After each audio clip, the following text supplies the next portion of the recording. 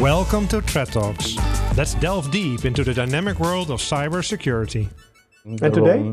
Dirty deeds. Today, still there are some devices that have. Even though it's more than it's almost 9 months ago. I don't have the exact number, but it's still hard to measure. But it's basically safe to say that if you have not patched this device today, or that you have been hacked, you should be assumed that you have been compromised. Yes, because of course threat actors they scan the internet. They don't target you because of your company. Yeah, well, they do that as well, but they also scan the internet looking for those devices. Yeah, basically the easy access. Yeah, the easy access, exactly. So they just scan the whole. And this is, it's not the first time. I mean, I remember a couple of years ago that we had the Citrix traffic jams in the Netherlands. Oh, it was actually world news. Indeed. Because our government used this technology, or still uses, and they basically said, hey, we all shut it down. We are so afraid of this thing, so we shut this stuff down, so get to the office. Yeah. And then, but speaking about does remote work, well, at that point, no. This is a measure also of how we do not realize it, but like the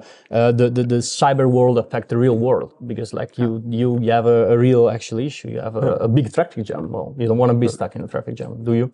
Right? Nobody likes that. It's a stupid thing. If you want complete security, just turn it up.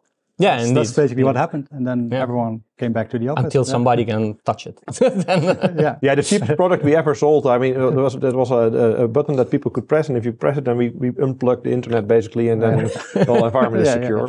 In case of emergency. But it's a viable thing. I mean, indeed, the panic button basically you gotta be able to press it in this case. Apparently, we do. Huh? I mean, it's that impactful. Yeah. Yeah, it depends on the size of on the impact of the threat, of course. Yeah.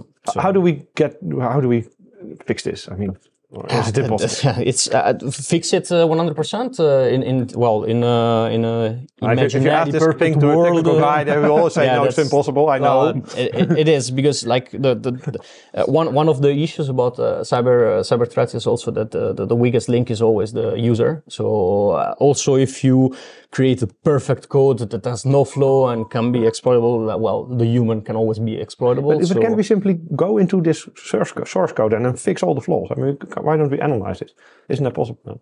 You can do it. You can try to do that, but how can you prevent human mistakes? Like it's not done on purpose. It is a mistake. The human doesn't know that. No, but that's why you have someone review the code. I mean, why doesn't that work? Apparently, it doesn't work. I mean, there's so many flaws. They do it, but attackers are also very. How do you say? They have a lot of. They think out of the box. They can also utilize a part of the code that is legitimate, and then you need it to do that part, but for malicious intent. And then in that case, it's going to be more difficult to.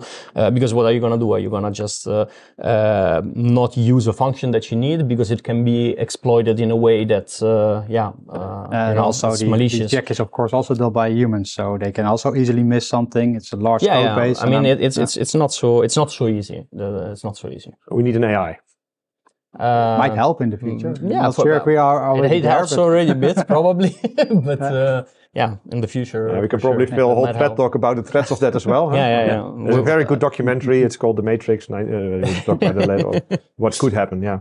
No, but anyway, to get back to your question, what we can do is like we can try to limit damages. So we can have a mindset of assuming that we are breached. So design all the network in a way that you have visibility. You use a zero trust approach where you have all the networks segmented in a good way. And zero trust approach. What would that be? I mean, gentlemen, there's so many marketing right these days. I know we've done this for 10 years, but what is it?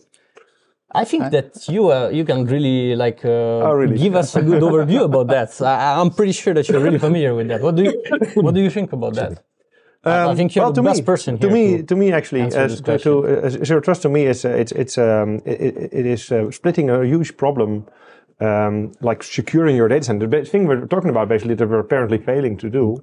I mean, we have a data center. So how do you secure this? I mean, we always try to patch this by there's a flaw. Let's buy a product to solve it. Then there's another flaw, and then we buy another product, we solve it, or we do some kind of control. Always, we're literally patching, right? Yeah. And beauty of zero trust. I mean, this is a strategy that basically turns it completely around. It's a complete shift of focus where you go look at the data. So we have.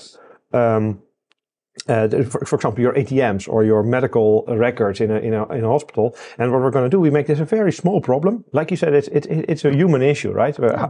So make it. It's the KISS principle basically. So we have the medical records. Let's design the network, all the IT measures around that, in order to make it a much simpler thing. I mean, for example, in an email environment, if you need to write a policy. If you have Exchange server or whatever you have, I mean, the only thing people that need access, your employees need access to sync their mail to their local device.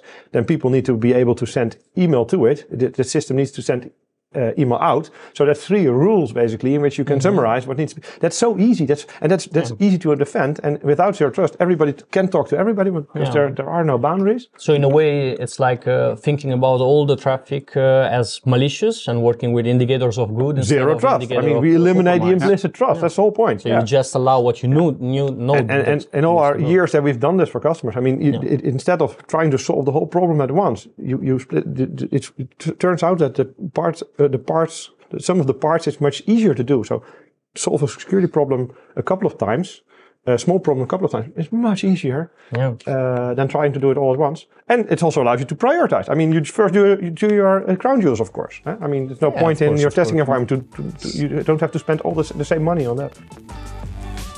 Thank you for listening to Threat Talks, a podcast by Onto-It Cybersecurity and AMS-IX. Did you like what you heard? Do you want to learn more? Follow Threat Talks to stay up to date on the topic of cybersecurity.